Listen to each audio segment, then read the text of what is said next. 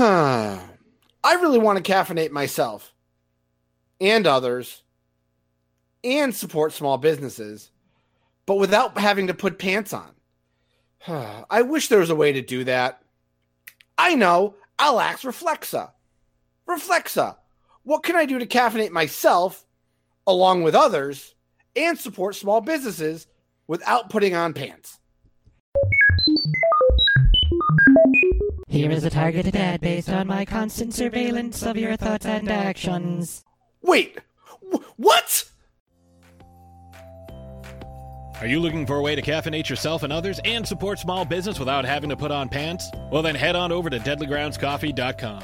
Deadly Grounds Coffee has smooth, rich flavors to satisfy the cravings of everyone on your list. From traditional flavors like pumpkin spice and French roast to more daring flavors like Hell's Fury, Highland Zombie Grog, Day of the Dead Roast, and Witch's Brew. And now, for a very limited time, you can try Butch Patrick's Dragula Dark Roast. Butch Patrick is known around the world for his role as TV's Eddie Munster, and when we deadly grounded him at a horror convention, he became such a big fan of our coffee that he hand-selected one of the roasts to make his very own. With most of the conventions on hold, Butch made available a limited supply of his Dragula Dark Roast, named after one of the coolest cars in television history. Personally autographed for our Deadly Grounds Coffee fans. It's a delicious roast, silky smooth with a sweet finish. Perfect for any time of day and great for the coffee and Butch fans on your holiday shopping list. This is only available while our limited supply lasts, so hurry and get yours today. This holiday season, it's time to get a little deadly. Go on, you deserve it. Do you have a hankering for horror knowledge? We have such sights to show you. Do you require raging retro reviews? Do you desire discussions with devastatingly dashing dorks? The Dorkening Podcast Network has nearly 30 shows to satisfy all of your nerdy, geeky, and dorky needs. From horror reviews and celebrity interviews. Hi, I'm Adam Green, the director of the Hatchet films and the star of Holliston. Hi, this is Dominic Pace, who played the bounty hunter Gecko from The Mandalorian. Hi, I'm Mike Price. I'm a writer on The Simpsons. I co-created F is for Family. Hi, guys. This is Dee Wallace from E.T. and Cujo. Hi, my name is Kurando Mitsutake, director of Gun Woman and Karate Kill. Hi, this is Samantha Newark, the voice of Jem and Jerrica from the original Jem and the Holograms cartoon series. As well as nostalgic trips into the past, pop culture, the latest in entertainment news, and so much more. Featuring a variety of shows and hosts that will simultaneously enrage, enlighten, and entertain you.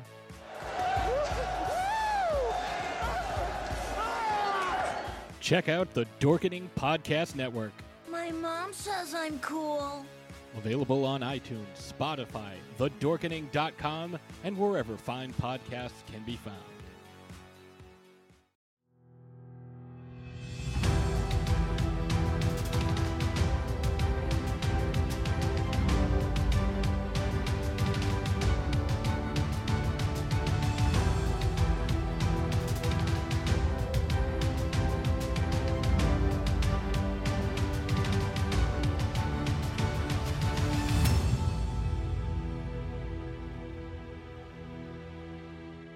With Jay and James. I am James.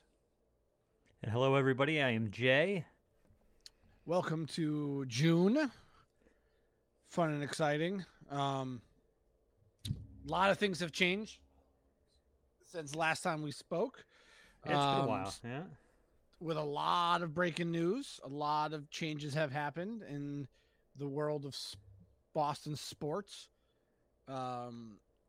Patriots started OTAs. Cam Newton got hurt. Bruins are in the second round. Series tied 2-2 with a pivotal Game 5 tonight. Red Sox just swept the Yankees. They're in a battle for first place with the Rays for the American League East. And, of course, the Celtics lost in a gentleman's sweep to the Nets, 5 games. And the day after, which I didn't believe was going to be that quick of a turnaround. That Danny Ainge is stepping down, retiring, according to the Celtics. Interpret it as you will. Some people are saying he was fired, or they kind of were like, it's time for you to go, so we're going to do wording. And with that, Brad Stevens was in part fired from being coach and made the GM. I know they said it was like a promotion to the GM position. I don't know, a year after signing that 6-year extension to be head coach, all of a sudden they're going to make him GM. That was a very interesting choice. I thought he would be like a coach GM type of person, like Bill Belichick to an extent, where he'd coach the team, but still have personnel decisions and maybe have like Joe Schmo being like the guy who just sits in that seat. But, the buck stops with Brad Stevens and still be the coach. So how do you take the news, Jay? Like I said, I'm very curious to hear your thoughts on it. We've actually been really good. We haven't really talked about it that much since the news broke. Other than Jay just telling me that he does not like playoff hockey, which again, that was understandable. I gave you credit. You watched 8 minutes of a very good game, 3 on a Friday night. So I do give you that kudos for watching that. It was a good game. I mean, it was a little snapshot of that game. Was last 8 minutes, third period. Bruins are up 1-0. Islanders tie it up on a pretty nice goal for all intents and purposes on the Islanders side. And then, and you mentioned this, obviously playoff atmosphere, the Coliseum's going nuts. So it's pretty cool, right? The element was there. And obviously we were texting back and forth, and my hang up was, all right, this third period ends, they're tied. Then you had to wait 20 minutes for 3 minutes of hockey. So I was like, nope, not this guy. It couldn't have been 3 minutes. It could have gone a whole period. It could have gone 20 minutes. That's why. Yeah, I guess you can't get off over the point of 20 minutes because you even alluded, in a regular season, it's actually a lot quicker. They have less guys. It's a whole different format. And I'm just like, I don't get it. I don't care to get that. I was just like, so you're telling me I have to wait 20 minins for OT at 10 o'clock at night? Nope. And then I watched the Bucks game. So. Yeah, no, that's fine. Like I said, in that can be a hang up is the intermissions. A lot of people don't like the 20-minute intermissions because there's one between the first and second and the second and third. It's different for playoff, but again, the playoffs are a completely different animal than game 63 of the regular season. And even to a point, doesn't basketball do a full overtime period a quarter, or is it a shorter quarter for the playoffs? So 5-minute period, 5-minute quarters, okay. Or 5 minute, 5 minutes. I guess that's it. Yeah, I mean, it's not like you can't do sudden death in basketball. So, and that's it totally makes sense for like soccer, like lacrosse and hockey and field. They're all, when it's that low of a score and that one goal is going to decide it. I like that aspect of the playoff or overtime rules, or just overtime in general. But like I said, 20 minutes is a pretty big gap of time. I'm not the guy going, hey, you should change this. That's not me. It's just like, man, I had 20 minutes to kill, and you were kind of like, yeah, you go do this, go do that, and I'm just like, yeah, I'm just not doing that. It's 10 o'clock at night. I'm gonna go watch something else. And then completely forget what I was watching. And normally it is, and now you're getting in later in the playoffs, they normally have another game going at the same time. So you always, a lot of times during the intermission, they'll play the other game so you can watch it. There was just no other game on Friday night. It was just the Bruins. Yeah, I guess that would probably have kept me there a little bit, or would it have? I don't know, because I was only there to watch the Islanders and the Bruins. I was just there to watch that game, so... would that have kept my attention? Who knows? I just know that there was an NBA game happening at the same time. So I was like, I'm definitely going that direction during commercial breaks. So, gotta get that picture. That's come on.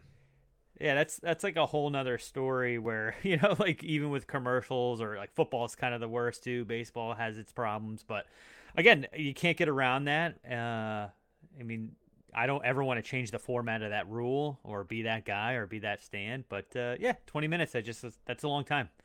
It's a big gap of time to wait for, like you said, even if it was 20 minutes and then it was. But again, now I'm up till, it's like baseball, right? Where it's like there is a probability of a game lasting forever.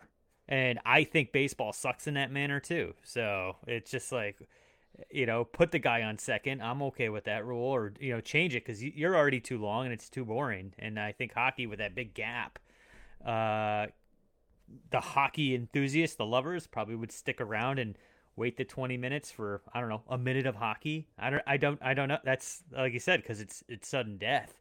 It could be so quick. That first face-off, they get man up and boom, it's done. And it's just like, I guess you're kind of like, now if you're the loser, you're always going to fucking hate it. But if you're the winner, and that's which what the Bruins were, you're probably like, oh, this was great. I'm like, yeah, but there's a whole other 50% of the world going, well, that sucked. Like I waited for 20 minutes for that. Against the Capitals, the Bruins scored 34 seconds in overtime. And sometimes that happens. But then you have the following game, they went to double overtime, and they scored, I think, 5 minutes into the double overtime. So, it's so when you go from that first overtime to the second, there's another 20-minute gap there? Because awful. That is awful. That's like, that's as long as the game. The break, overtime, break, game, that's you pretty much played 2/3 of a game. Well, one of the things they say, and again, it's each row. It's just you saw some of that intensity in the last 8 minutes of that game. That was an intense 8. That's why I asked you, what 8 minutes did you watch? Because if you watch the second period, it was nothing, no goals, no nothing. It's one of those things like you gotta tamp the energy down, clean. You gotta clean the ice properly, all that stuff. But they treat it like a proper intermission. So, I mean, the good thing, like the ice capades. No, I get it. It's just like ice hockey. A little for all the figure skaters. Across, yeah, all that fun figure stuff. skaters. No, I'm glad you watched it. I gave my dad. I told him that you watched 8 minutes of the game and didn't say to overtime. So I don't know if that got you good points or bad points. So yeah, no, I didn't hear anything about it. But you're right. What I did see now, it would have been different if the intensity was there. I guess what made it better for my viewing of 8 minutes is that the Islanders actually did, with all the pressure that they were giving and what they were trying to do in execution, and they came up with a goal to tie it to go to OT. That to me, I was like, all right, that was pretty cool, right? But I mean, if the Bruins just kind of held out, iced it, just kind of killed the clock, and just that would have been boring to me too. So I was glad that the Islanders were so aggressive and trying to tie this thing up. So that was because it's playoff hockey. So it's like the intensity was there, and the Bruins weren't like slapping them around, just being like, "No, this is easy. We're gonna win 1-0," and then it would just be like, prevent-y or whatever you want to call it, and just be like, that would have been boring to me. And that's what happens too. And like I said, if you got any closer, you don't. I just might have pulled the goalie, so you have an extra skater on the ice. Yeah, that would have been cool. Yeah, so there's a lot that happens in that end. Yeah. Yeah. So again, I'm glad. I turned on the basketball game too. Again, didn't watch a ton of it. Cool. We're two different people, like two different types of sports, and I did my thing and watched some of the Game 7 last night with Lucic and Kawhi and going at it back to back, and I'm like, that's awesome. But for me, Doncic. Luke. You said Lucic. Oh, Luke. I said Luka. Yeah, because Luka Doncic, right? You kind of combined them. Lukic. Okay. Lukic. Sounds like a hockey player. Well, Lucci is a hockey player. There you go. Yeah. No, again, it was interesting, but for me, when I see it's 130, 123 to 116, I'm like, cool. What do you want to see? 98 to 96? That's a shitty game too. So where's the sweet spot? That's boring. How's it boring? Because there isn't any. It's like football. So you like to see a 10-7 game rather than a 47-42 game? Depends on the teams.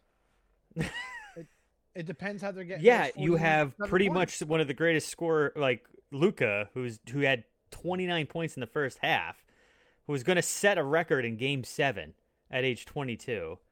I don't think he did, but I'm just saying he was on pace. Like it's part of the game now. Like you even said it. I'm not going to change anything. I enjoyed the product. I watched it. Ray. I don't go out of my way to watch basketball games unless it's the Celtics in the finals. Like, I watched a Game 7. I was like, I'm going to sit down and watch a Game 7 because, again, Game 7, those are the two best words in playoff sports is Game 7, regardless if it's baseball, hockey, or basketball, because there is no tomorrow for one of those teams. So a lot of times you'd hope that they put everything on the court, which that game did. They put everything on the court. But again, for me, it's not like I'm going to go watch Game 2 of the Nets Bucks series. Like, I have no interest. Like, yeah, got to, man. They're playing in Brooklyn. Harden's out. You got Giannis. He's got to win this game. They played like ass in the first. It's just two separate things, my man. That's all it is. We like our stuff. Like, we can keep trying to convince each other, but right. It's a basketball and a hockey guy. And is it? My question is this the only sport where it's like this? Because in football, it's kind of isolated by itself, right? There's no competition. No, football's football. I guess, right.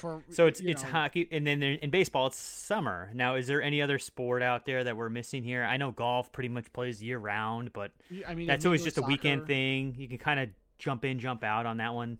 Yeah, soccer. Soccer fan. Don't even try to convince a soccer fan other than watching soccer. So that's kind of the same thing, but it's literally the dueling. It's because they both play at the same exact time. They start at the same. They end at the same time. I'm just, like I said, it's just one of those things. I grew up with hockey. That was the sport in my household. Hockey and baseball, and then it was football. I didn't really get into basketball until late in high school when the Celtics were, when the Celtics got really good. That's when I kind of discovered basketball. Growing up in Springfield, that's what I was. So, I mean, it's just, if I grew up in a basketball household, I'd probably be in the same boat, like watching all the finals, stuff like that. For soccer, I watch anytime men's or women's USA teams on, I'll watch it. Like, cool. I've always wanted to go to a soccer game. My friend Ryan lived down in Harrison, New Jersey, which is like right in the same town as the Red Bulls, the New York, New Jersey Red Bulls MLS team. So we were trying to get together to go see a Revolution, which is New England's team, Red Bull game, and it just never worked out because we were supposed to do it last year, which didn't happen. And or the year before that. Oh yeah, that was last year. Oh god, it feels so forever. Yeah, last year when the pandemic, we were supposed to go that year to a game, which again didn't happen. But it's just I think really it's good that on our show we both have those two viewpoints, and they do run parallel to a point, which is nice. I don't think a lot of shows have that, where it's because either it's all basketball or all hockey or all football or whatever.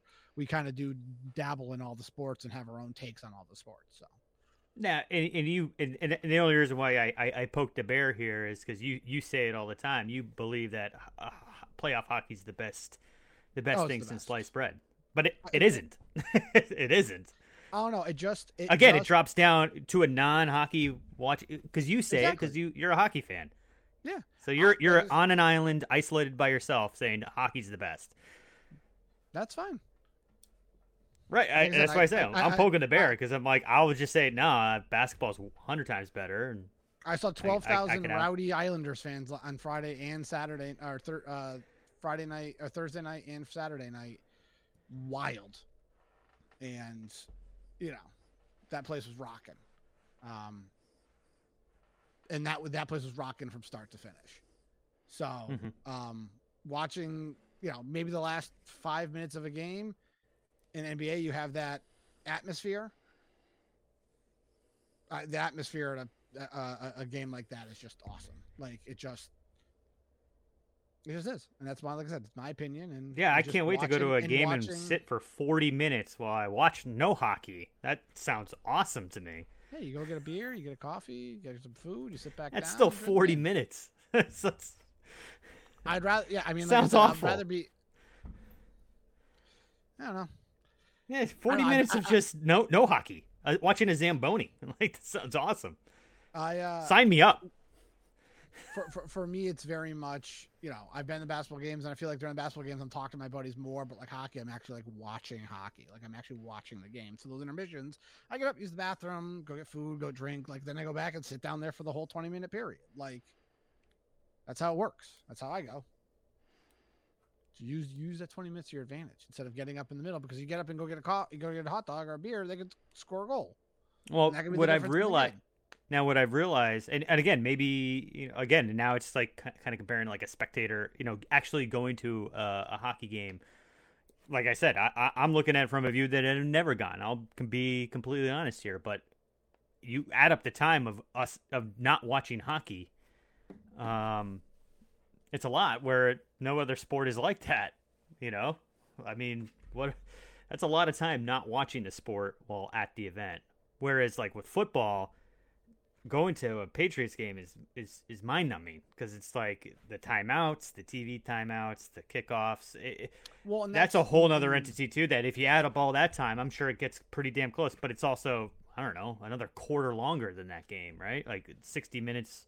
Oh, they're the same time periods. 60 minutes. They're same. Everything's still 60 minutes. And like I said, the one thing, like I said, in out of all the sports, and this is why I still believe this, the best time keeping in all of sports is soccer, is that running clock.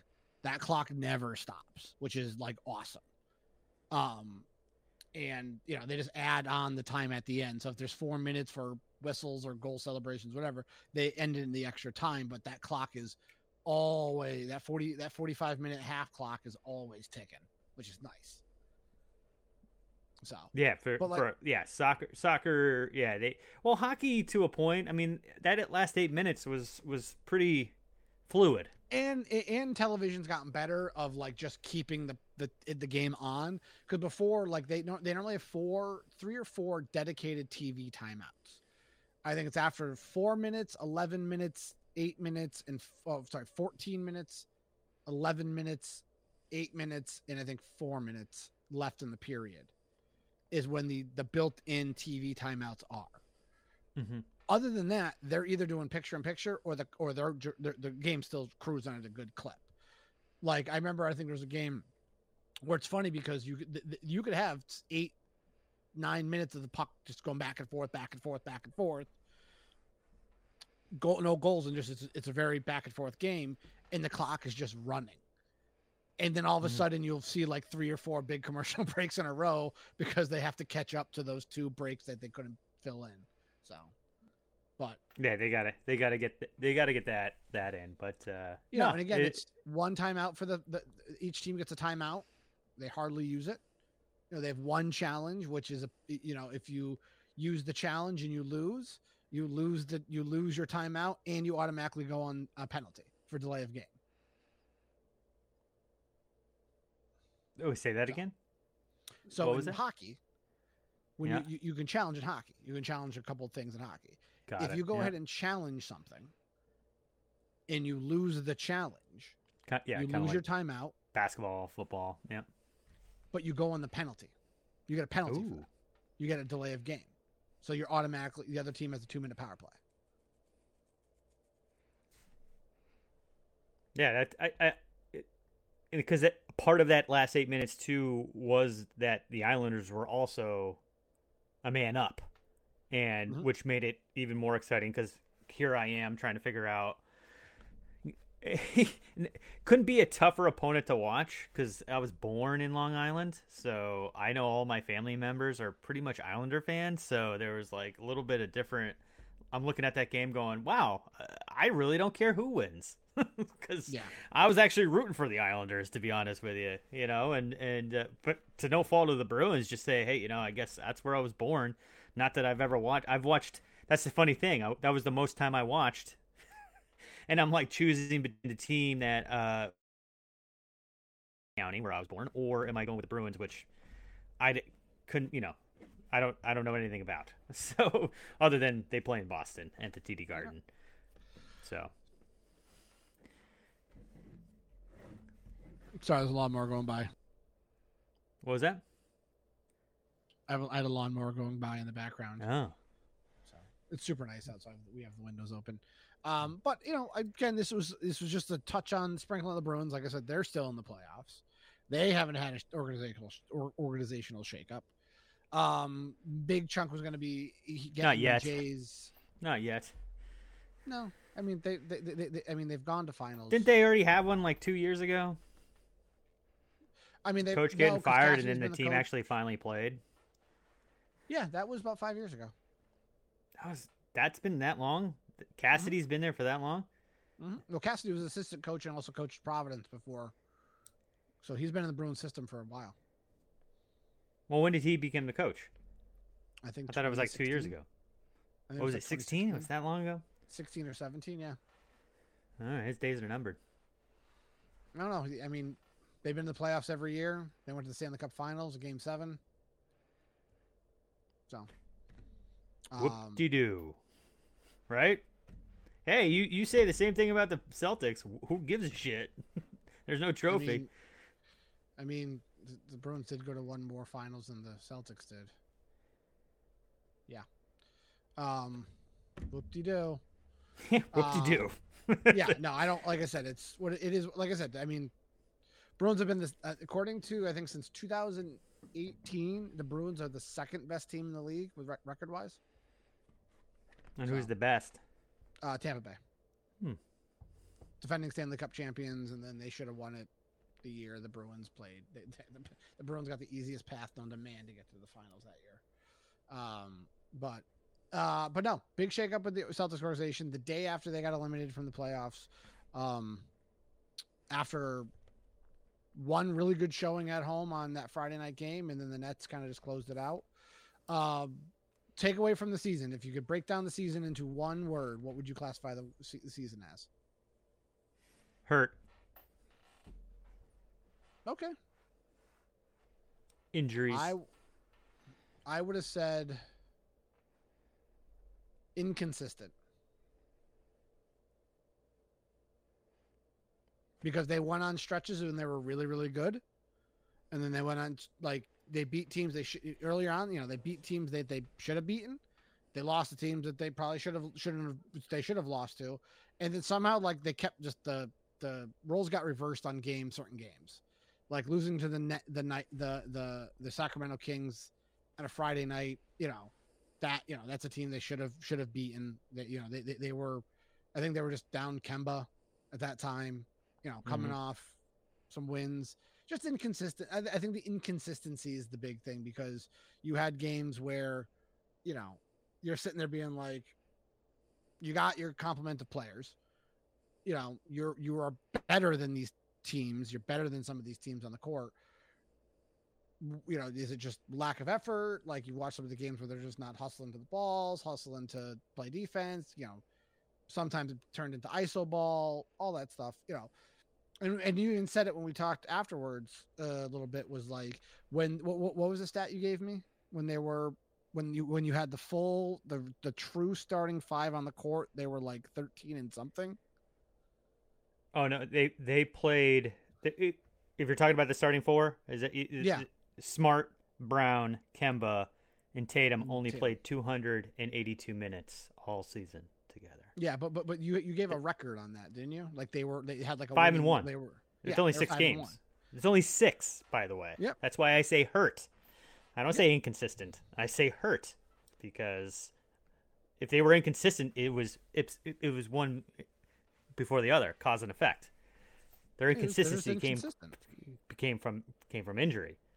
And if you look at it too, look at the playoffs and the landscape, 3 of the last 4 conference finals teams all got their asses kicked in 6 games or less. Heat, Celtics, Lakers. The only team that survived is Denver, because they're actually the youngest squad and they have an MVP. Jokic is going to be the MVP this year on that team. So that's why they survived. And, Denver is now playing, I think it's the Suns. Mm-hmm. I believe Denver's playing the Suns, which could be a battle. But, that was part of the attrition, too. I mean, all these bubble teams making it so long and having a quick turnaround. I guess all 3 of those teams had, injuries. They were hurt because they played in the bubble and they had to turn around quicker. All these other teams that are kind of like the Suns, Denver is the only team, like 3 out of 4, so it wasn't all of them. But all these other teams like New York, Atlanta, some of these teams that just didn't have those runs last year. When did the bubble end? When was the finals? I want to say July, end of July. Okay, and or when August? Does the season normally end? Oh, like mid-June, like June 16th. And it starts in October, right? It would be ending in like 10 days. And it normally starts mid-October, right? Yeah. So June, August, September.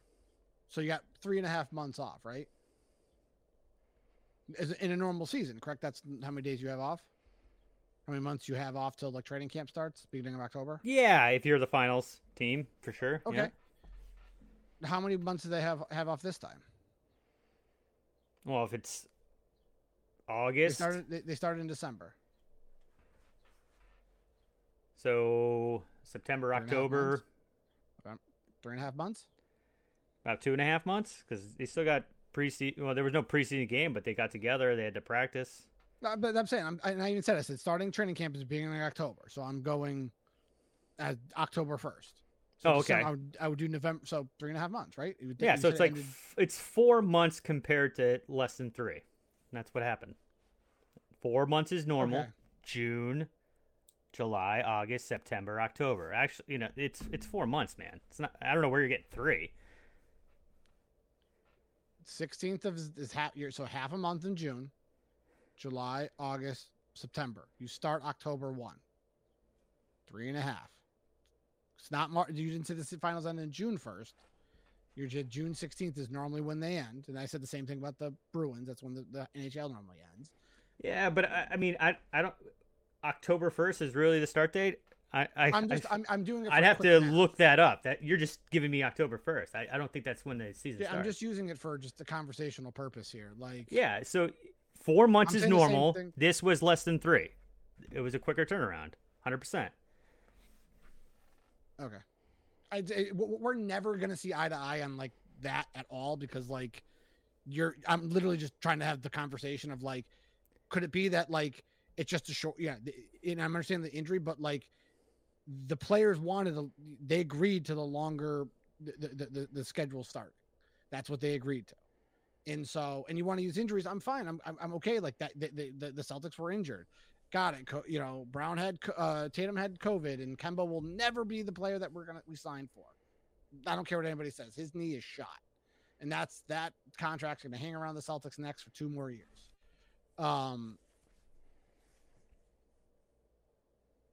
But if that, if injuries is the fact that the Celtics didn't go as far, you can say the same thing about the Lakers, and you can say the same thing about. I already did. I did say those. I already said those. Yeah. Okay.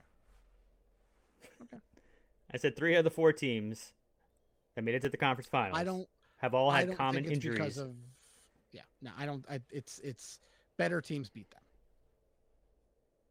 At the end of the day, better teams won. Like non-injuries, the better teams won. Yeah. So if the Celtics actually had their full squad, like better teams did, who had rest and no injuries, I 100% agree.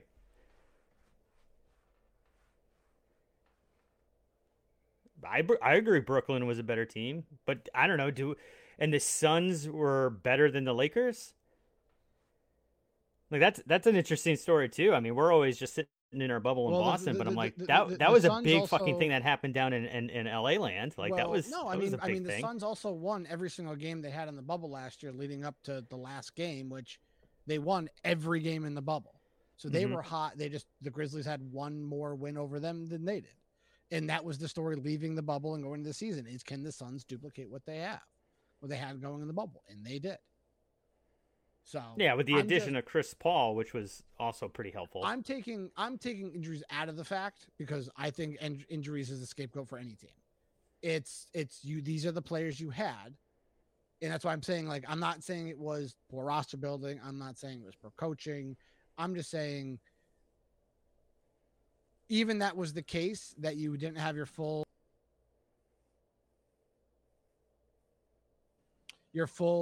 roster of people fully healthy, your team on paper should have been at least to win some of the games they lost when they weren't 100% healthy. They should have been able to win. That's why I'm saying the inconsistency is more of a factor, because how many games did 3 out of the 4 play together?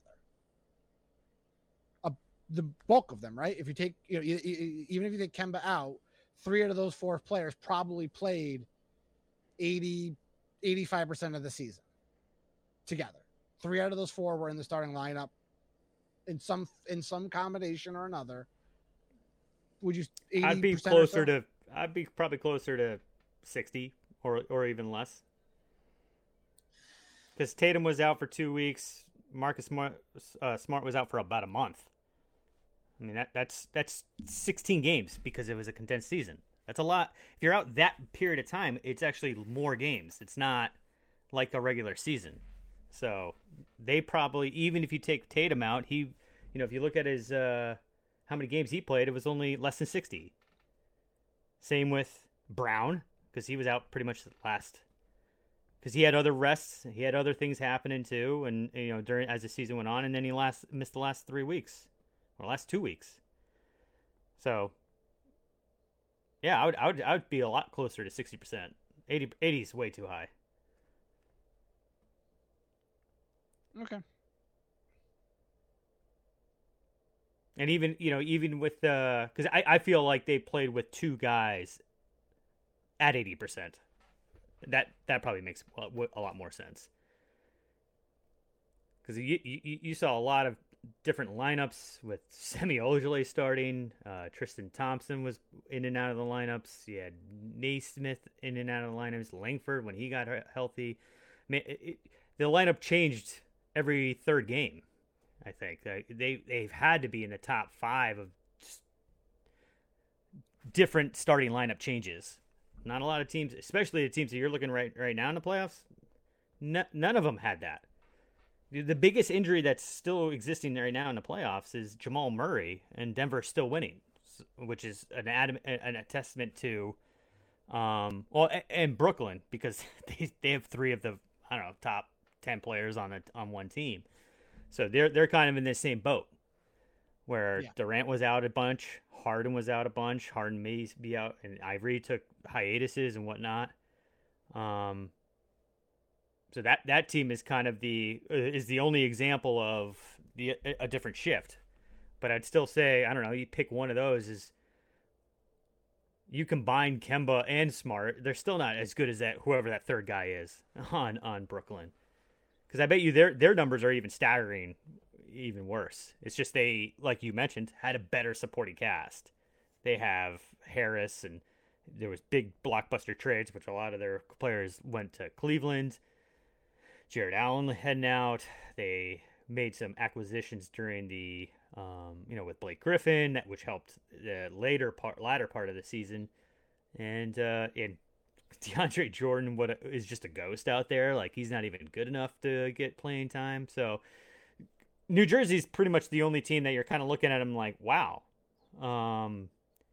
Especially when the season even started, when we thought it was just, in our podcast, where we just thought it was going to be possibly Kyrie and Durant, we still picked them all the way to the Eastern Conference. So that's why it's not a shocker to me what happened. We came up against the buzzsaw that are the Brooklyn Nets.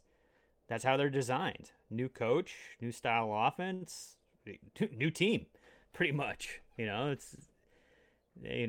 running things that Brad Stevens hasn't seen, because it's a new, he only got to see them 3 or 4 times in the season.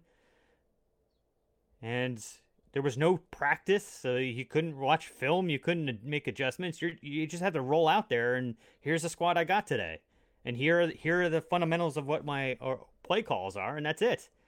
So yeah, this season was a tough season. I mean, like I said, Spoelstra had a tough season in Miami. They didn't catch fire till the end of the season when everyone else was like getting tired and hurt. They finally got healthy and started beating teams to get to that 6th spot. And then they saw a buzzsaw, which is a very completely healthy Milwaukee Bucks team. So, and then the Sixers have been completely healthy, and it's only been as of late, Embiid is starting to wear down a little bit. So that's why Brooklyn has a path with Harden just pulling another hamstring, so he's out. So yeah, injuries is a thing. So that's, you can't take it away. It's what happens. And you look at some of the teams that are in it right now, they were the most healthy with the most minutes with their top 4 or 5 guys. That's what equals wins in this league. Not like hockey, right? Where your fourth squad could be deep, and you have that relief on the first couple lines, I'm sure. And now everyone's playing really well together, and people can still rest and still have somebody on the fourth line stop a second line or a first line just to kind of get the first line back out and to have fresh legs. I'm sure that's a thing, but if you have no third or fourth line and all you're doing is putting out the first two lines, that team's probably not going to do as well long term. You got to have a balanced, you got to have, that's what I've always heard about hockey is like, you need to have that third or fourth line. And that's what we say about basketball. You need to have that 12th guy still got to produce. And that's where the Celtics 100% lacked. Yeah, well, we'll see what happens. Like I said, it kind of goes into the next question is if you're now Brad Stevens, what do you do with this team? Ooh. Well, hire a coach first. And, with his working knowledge of the players, I think that's going to be helpful in his position now. So he has a little, I know what his strengths are. I know what I need. I know, and now he's in the position to actually kind of make those moves. So I think with his background, what his knowledge is of the team, that could help make some splashes and some moves, I think. And I don't think he's like Ainge in the sense that you always didn't want to lose a trade, right? So I think he's like, whatever, I got to make a name for myself and I got to start winning out of the gate. So I need to start making some moves that are pretty, transitional to W's or translational to W's. So that's all I care about. And I think he's going to be fine at that. I don't see why he wouldn't be. Oh, sorry, I had the lawnmower going behind me. Yeah. And I don't know if you did ask the question or I never answered because we kind of went on tangents here. But as far as with Danny Ainge leaving, I think, did you allude to the grades about giving them grades? Nope. Not right now. So the big the big choice is the head coach. You said it's very important that you got a head coach in there that will respond. The players will respond to. I think towards the end of the mid end of the season, I think Stevens lost the locker room. I mean, you heard that coming from unnamed sources from the locker room, talking to Jackie McMullen and Gary Washburn and all those good Celtics beat people. In the question that I wanted to allude to as well was, so Danny, I made the joke, fire Danny, blah blah blah, all that stuff. I just think his time kind of came and went, and I think he just needed a new voice in the front office and a new vision and stuff like that. But again, was he? And again, this is Boston sports, whatever. Do you think Danny walked up to the ownership and was like, I'm retiring, or do you think they approached him being like, hey Danny, we gotta make some changes? And it was more of a conversation more than like Danny Ainge coming up being like, I'm all set, I'm done, bye. Yeah, I think if you want to look at, I'll look at it kind of both ways. No, not both ways. I guess if you want to look at it, the way that I would want to go out is the only way that I can answer this question, because I don't want to speculate on anything because I'm not in the room or on a beat or anything like that. I would want how it went is exactly how I'd want to go on my terms, whether it was his terms or not. The Celtics provided him that out. So to me, it was brava all around. He had an amazing career to hold a GM job in this NBA for 20 plus years. Name one guy that's 18 years. 18. Not many guys have that. No. That list is short, and he did. So there was, with all of his, the problem was all of his great accolades came the first 10 years. The last 8 really kind of, other than that, you can judge it how you want, but it's still a blockbuster trade that got 2 of the best future athletes of the sport. So I still think that was a win, and it just didn't come to fruition during his tenure, and that's okay. So he did a hell. No, so I guess we can jump to the grade, and I'll give him a solid B+. All right. Okay. I give him a B-. Yeah, because it's more Regency bias. No, you can't I go. think His first 10 years is nobody's done it better. But okay. no, exactly. It's more of the utilization of the assets toward the end. I think the end of his tenure as GM hurt him. I think the Perk trade hurts. I think a lot of people forget about the Kendrick Perkins trade, and I don't think you got a good return on that. You got Jeff Green.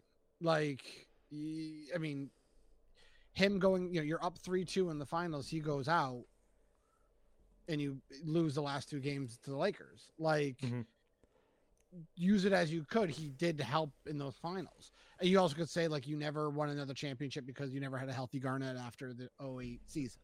Garnett was never the Garnett he was after that knee injury in 2009. But again, swinging the trades for, IT and making the team relevant and keeping the team relevant through those years. You only had one down year, 1 or 2 really bad years, and then you had like the bridge, it was a rebuilding time. So I don't consider that. And then Danny's fault. That's what they planned to do. It was a planned thing. And then flipping those assets to get what you did. But I think towards the end of his tenure, he very much overvalued draft picks, overvalued players, bit pieces, on the team that, could have helped being traded or part to move some of these players, some of these draft assets. And, I'm not saying Anthony Davis, not saying, but like you look at some of the deals that were made and you always look back at like, well, what did the Celtics have in their arsenal? Was it, did they not pick up the phone? Is that what they wanted? You'll never know. I would love to read a Danny Ainge memoir at one point or another to see exactly what was going on in those rooms. But I think the sounds like a very arrogant, cocky book. So I don't know if I want to read that. Learning about Danny Ainge. That's the one thing I've always remembered about him in the 80s and 90s. So when he was a player, he thought he was the shit then, and he probably thought he was the shit as an operation, in his position. And people probably just in the beginning he was a mover and a shaker, and it resulted in W's and wins and championship, and that's all great. But like I said, for it to keep going, obviously he had to do and have success in order for it to last that long. So whether the last 4 years or 5 years were crap, doesn't matter. He's sitting with 18 years under his belt, so can't change that. And that's why, like I said, I'm giving him a B-. Like, I think when he struck good, he struck great. He struck gold. Like, in his highs are highs, and they're astronomically high. But I think some of the lows, like I said, in his very recent history, and also I think the way again, who to believe about how IT was treated, going out the door, which could that have affected how players look at the Celtics? You heard those rumblings from again, unnamed sources in the NBA, with some of with Woj, and I go back to Jackie McMullen because I read a bunch of her stuff for ESPN, Gary Washburn of the Globe and stuff like that. Unnamed sources, the way, the way how IT, gave his right hip, gave his freaking energy to propel the Celtics for that year.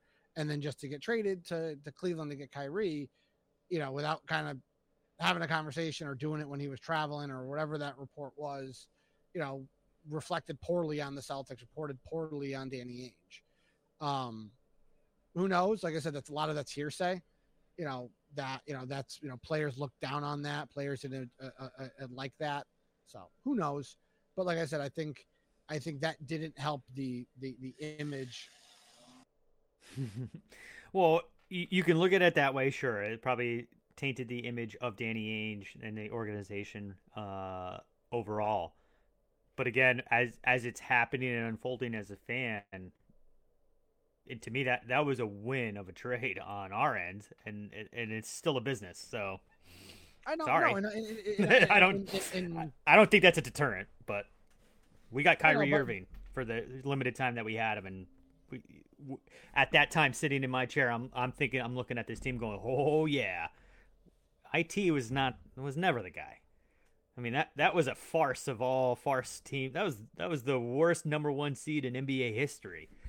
So I can't look back on that and just be totally like a negative. Maybe as, like you said, maybe players look at it and view it differently, but it's a business, man. Like sometimes players get treated that way and sometimes they get treated the moon, and it still doesn't happen. Like with the Kevin Durant, we tried to wine and dine that issue and that didn't happen. And that's where, it not only becomes a Danny Ainge Celtic issue, it also is a Boston issue.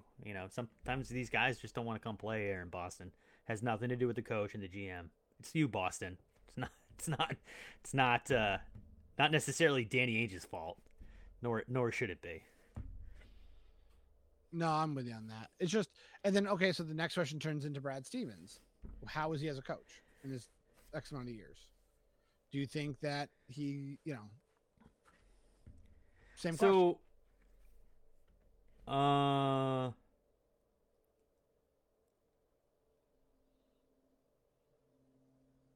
for given what he was, if Danny Ainge got a B minus, then I'm going to give, or a B plus, then I'm going to give Brad Stevens an A minus.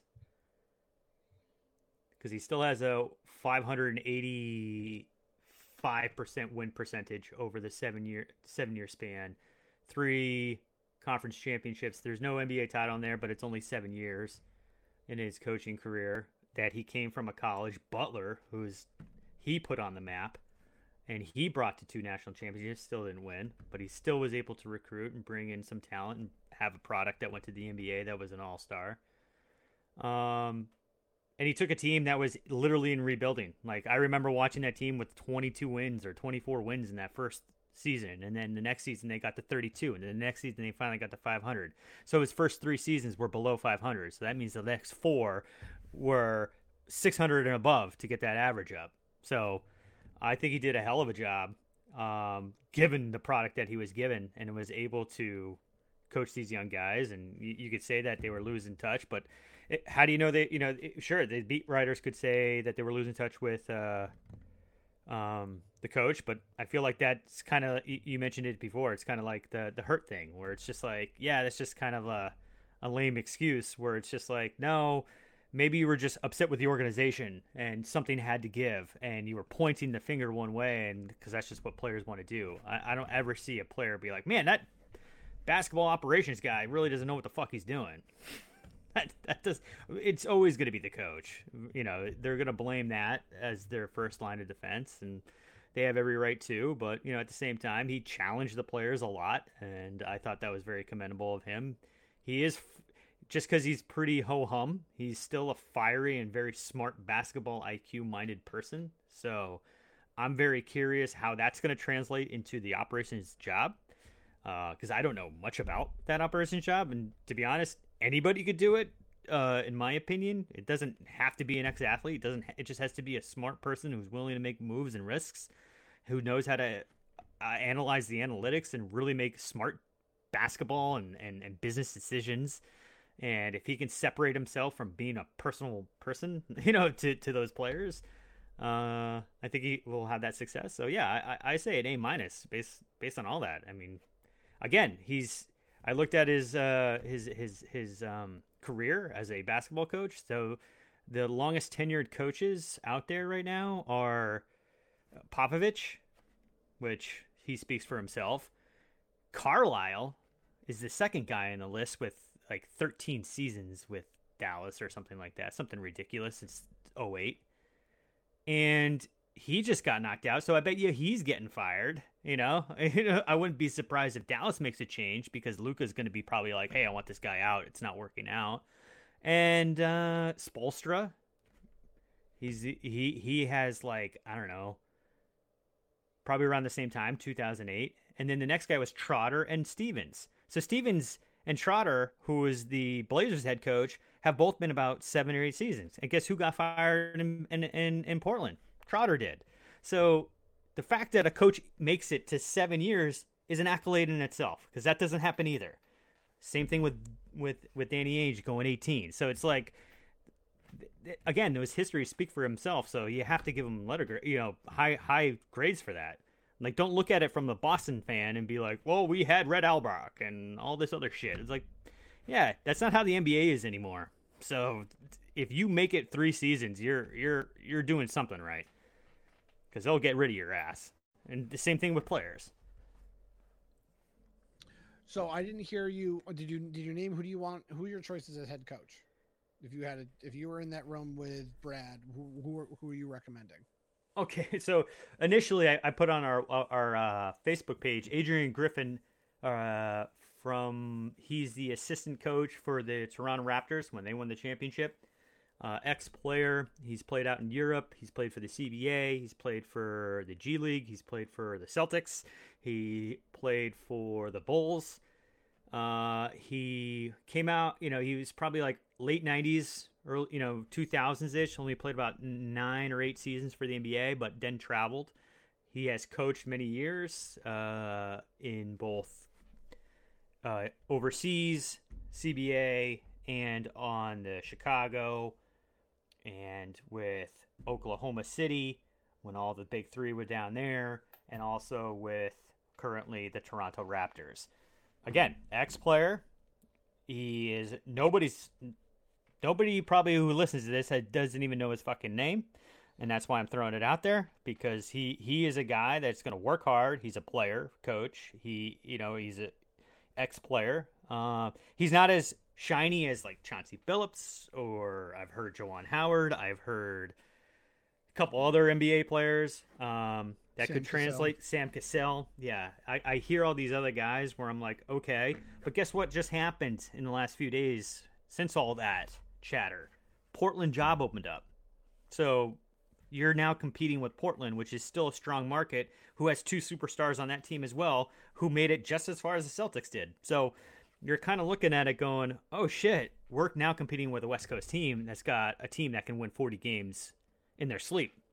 So you think you're going to get Chauncey Billups? Well, I don't know, man. And the rumors coming out of Portland is Lillard wants out. Oh, you think so? That's odd. He loves Portland, and the fans love him there. He's not that type of guy.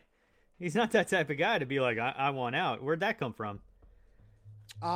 People read into stuff way too much. Yeah, I don't. Certain tweets, certain things like that. Yeah, no, I think it's nothing. I think he just wants to be in command of who the coach comes in, and if he wants Chauncey Billups, they're going to get Chauncey Billups. See, the thing is he's outspoken. He's 30-year vet, where he'll come out and say, I need to win. Where Tatum and Brown are still pretty passive in that, and say, I just want a guy that's going to make me better and make me make us win more. Say all the right things. But I think Dame has a different mindset of what he's trying to do out west. His career is over in 5 years or less. Whereas Tatum's like, I still got 10 years, and this might not even be the team. So I'd be more curious of what Brown and Tatum's influence is in this hire, because you want them to be involved. Because if they're not, and you hire somebody that's going to have 3 okay seasons again, like, I'm going to be more now critical of that guy than I ever was of Stevens, because he came into a rebuilding year. The next guy coming in, you have to take a team that went 36-36 and get them to 50 wins next year. Good luck. Mm-hmm. Good luck. I don't know who that guy is, and it's got to be the right guy. And that's why I'd be more happy, like, if it's Chauncey, if it's any of those guys, none of them have head coaching experience on this level. So I'm okay with giving them some time to figure it out in year 1. Would you be open to, some other names associated with the Celtics, or a couple of those female assistants that have been linked to, head coaching positions, and their names have come up in, like what? Kara Lawson and Becky Hammond. She's one. Yeah, those are them. Those are the 2. It's got either. Would you want Boston to be the first team to? Again, that's the question. Is would it be? Would that be a good move for the Celtics, or would that be a good move for the league? Like, that's the and that's 100% good move for the league. I could see that happening. Okay, here's my opinion straight out of the chute. Much better fit for Portland. Much better fit. I think in Boston, the way that the Boston fans are, I don't think that's fair. I don't like the idea. I just don't like it. Doesn't sound enjoyable to me for that coach at all. I don't think the market's right up here, unfortunately, at this time. Portland, 100%. That is like that is a fit that I just see as West Coast. I don't think their fan base is rabid too, but not like the Boston. Crusty old people in Boston. You don't know basketball. Yeah, why would we want to be that? No. Even if I was that, I'm sure they would relish the opportunity. I'm not saying, Boston's got a huge legacy, but I don't know. I don't think it's the right spot. Well, again, in the conversation that's come up since the Kyrie comments about Boston, is this something that the head coaching is now going to be a direct result of what is being said about Boston by the players? And is that going to be a reactionary move to just get somebody in there in the response to that? Because like I said, you've literally had a very white front office and ownership group. And then you hear players come out and talk about, to basically signing off on what Kyrie said about the Celtics. My concern, and again, this is going to come off crass and it's not my intention, is I want them to hire the right person for the job. Don't hire somebody just because it's going to look good in the press or look good in the news cycle. If you have a player or a coach that you think is the best fit for the team, you better hire them. And that's my... So what was your opinion about Brad Stevens and his career, his legacy, and I give him when he was brought in? I give him like a B-. No, sorry, an A- too. Like I said, he had some days, some years he had. It had to be better than Ainge. It has to be. Yeah. 100%. It's not his decisions a lot, and he still was able to produce a winning product.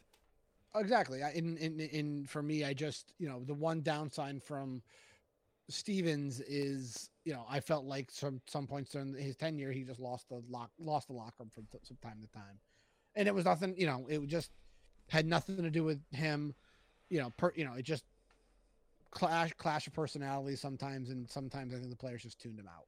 But you get that from day to day with any coach, with some of the superstars and stuff like that.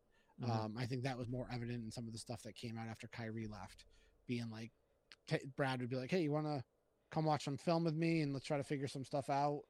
And Kyrie would walk up to him and was like, "What does democracy mean to you?" And Brad's probably like, "I just want to watch tape."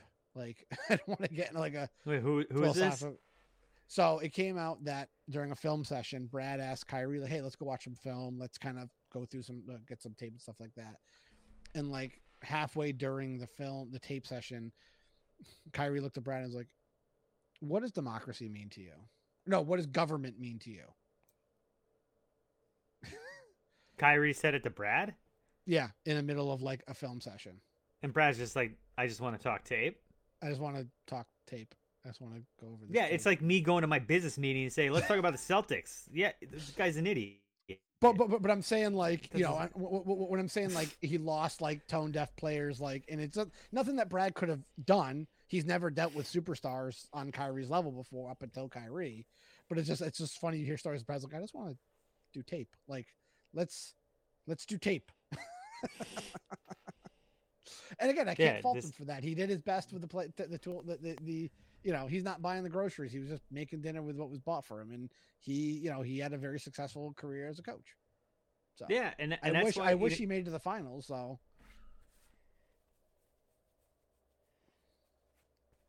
Yeah. And I think, we mentioned it a year ago that I felt like that snapshot of that team, in the bubble was the opportunity. I think you mentioned it. I think we let that one go, and that's where it kind of sucked. We let that go, and I still think when they went to 7 games, they should have closed that game out. I don't know what you'll never know what happened in that game 7, but to push it that far and go that far and be 15 minutes away from an opportunity to go to the finals and you just get outplayed. It's hard to be like, you guys were a better team. You guys should have won game 7. regardless. Yeah, but again, I wouldn't.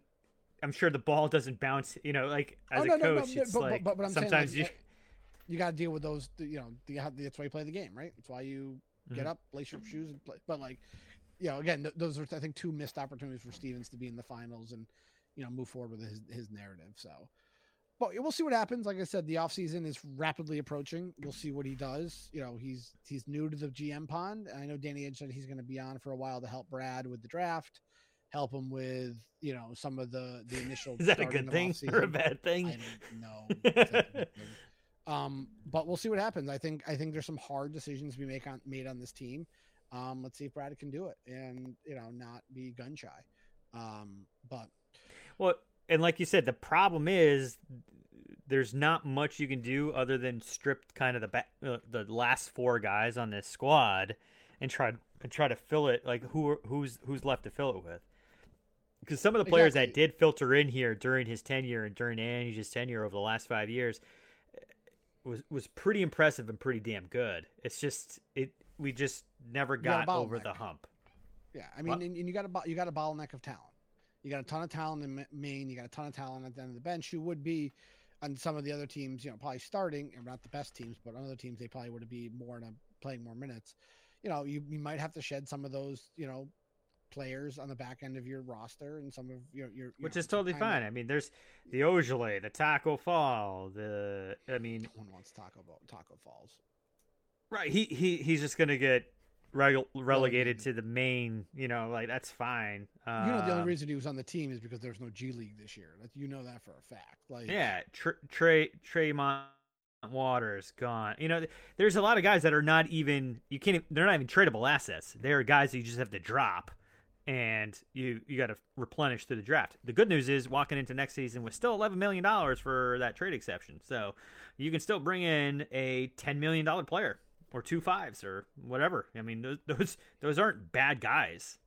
So we just got to figure out who that 8th guy is, that 9th guy is. Because, is Pritchard enough? No, you need another point guard. And I would spend every dollar. I'd spend all $11 million on some kind of backup point guard because how often Kemba Walker's out, you need somebody to come in on those back-to-backs and take over. Meaning like run the point. And I just Pritchard's great, but he's the 3rd guy. He's not the 2nd. He's a great 3rd guy point guard. But you need a 2nd. You need that Jeff Teague that never happened this year. So you need somebody younger and better for $10 million. Find it, Brad. We'll see what it is. I hope it just the good news is it is a great job. It is a great job because you do have Danny. You do have Jalen and Jason. It's a phenomenal team for a coach to walk in on. Oh yeah, and like I said, let's see if he shakes things up because, like I said, he knows that chemistry of the locker room more than anybody else, which will help making personnel decisions. Mm-hmm.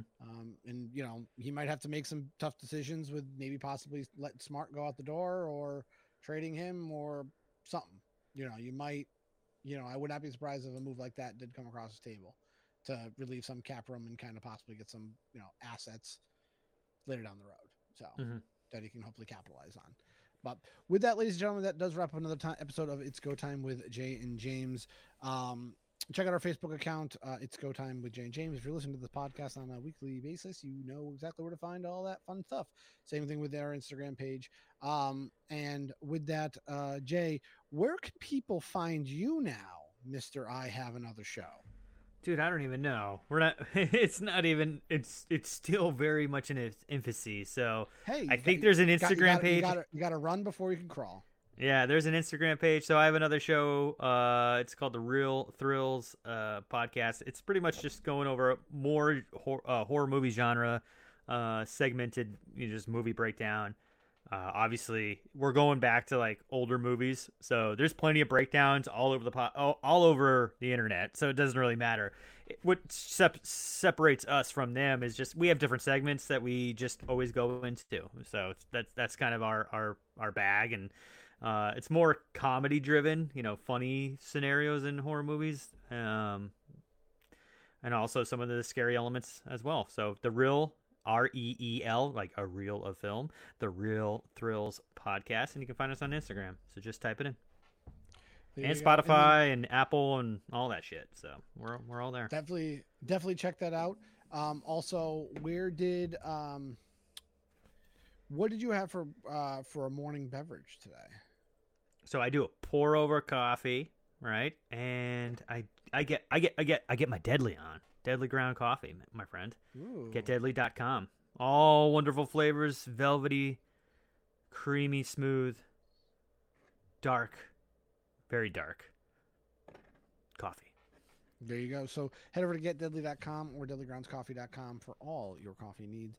Any order over $50 or more does get some free shipping. The convention season is upon us, as well as everything starting to open up. I know here out in New York, if they said they hit 70% vaccine rate, majority, all but like one restriction is going away, which is awesome. So with that, definitely still keep supporting small businesses. And with that, you also go to thedorkening.com for all your podcast needs, including the Dorkening flagship show, as well as Super Retro Throwback Reviews. What other shows are there, Jay? The Loudest Sports Show with our friend Pat. As well as Throwdown Thursday, same host. Yep. And there we go. Still Token. I see that happening a lot. Mm-hmm. And there's a bunch of other shows on there, so check it out for all your podcast needs. 30-plus shows, as well as a bunch of archive shows on there as well. So with that, ladies and gentlemen, you have a wonderful week. Stay cool in the Northeast. Yeah. And with that, we'll catch you guys next week. Have a good day. Peace out.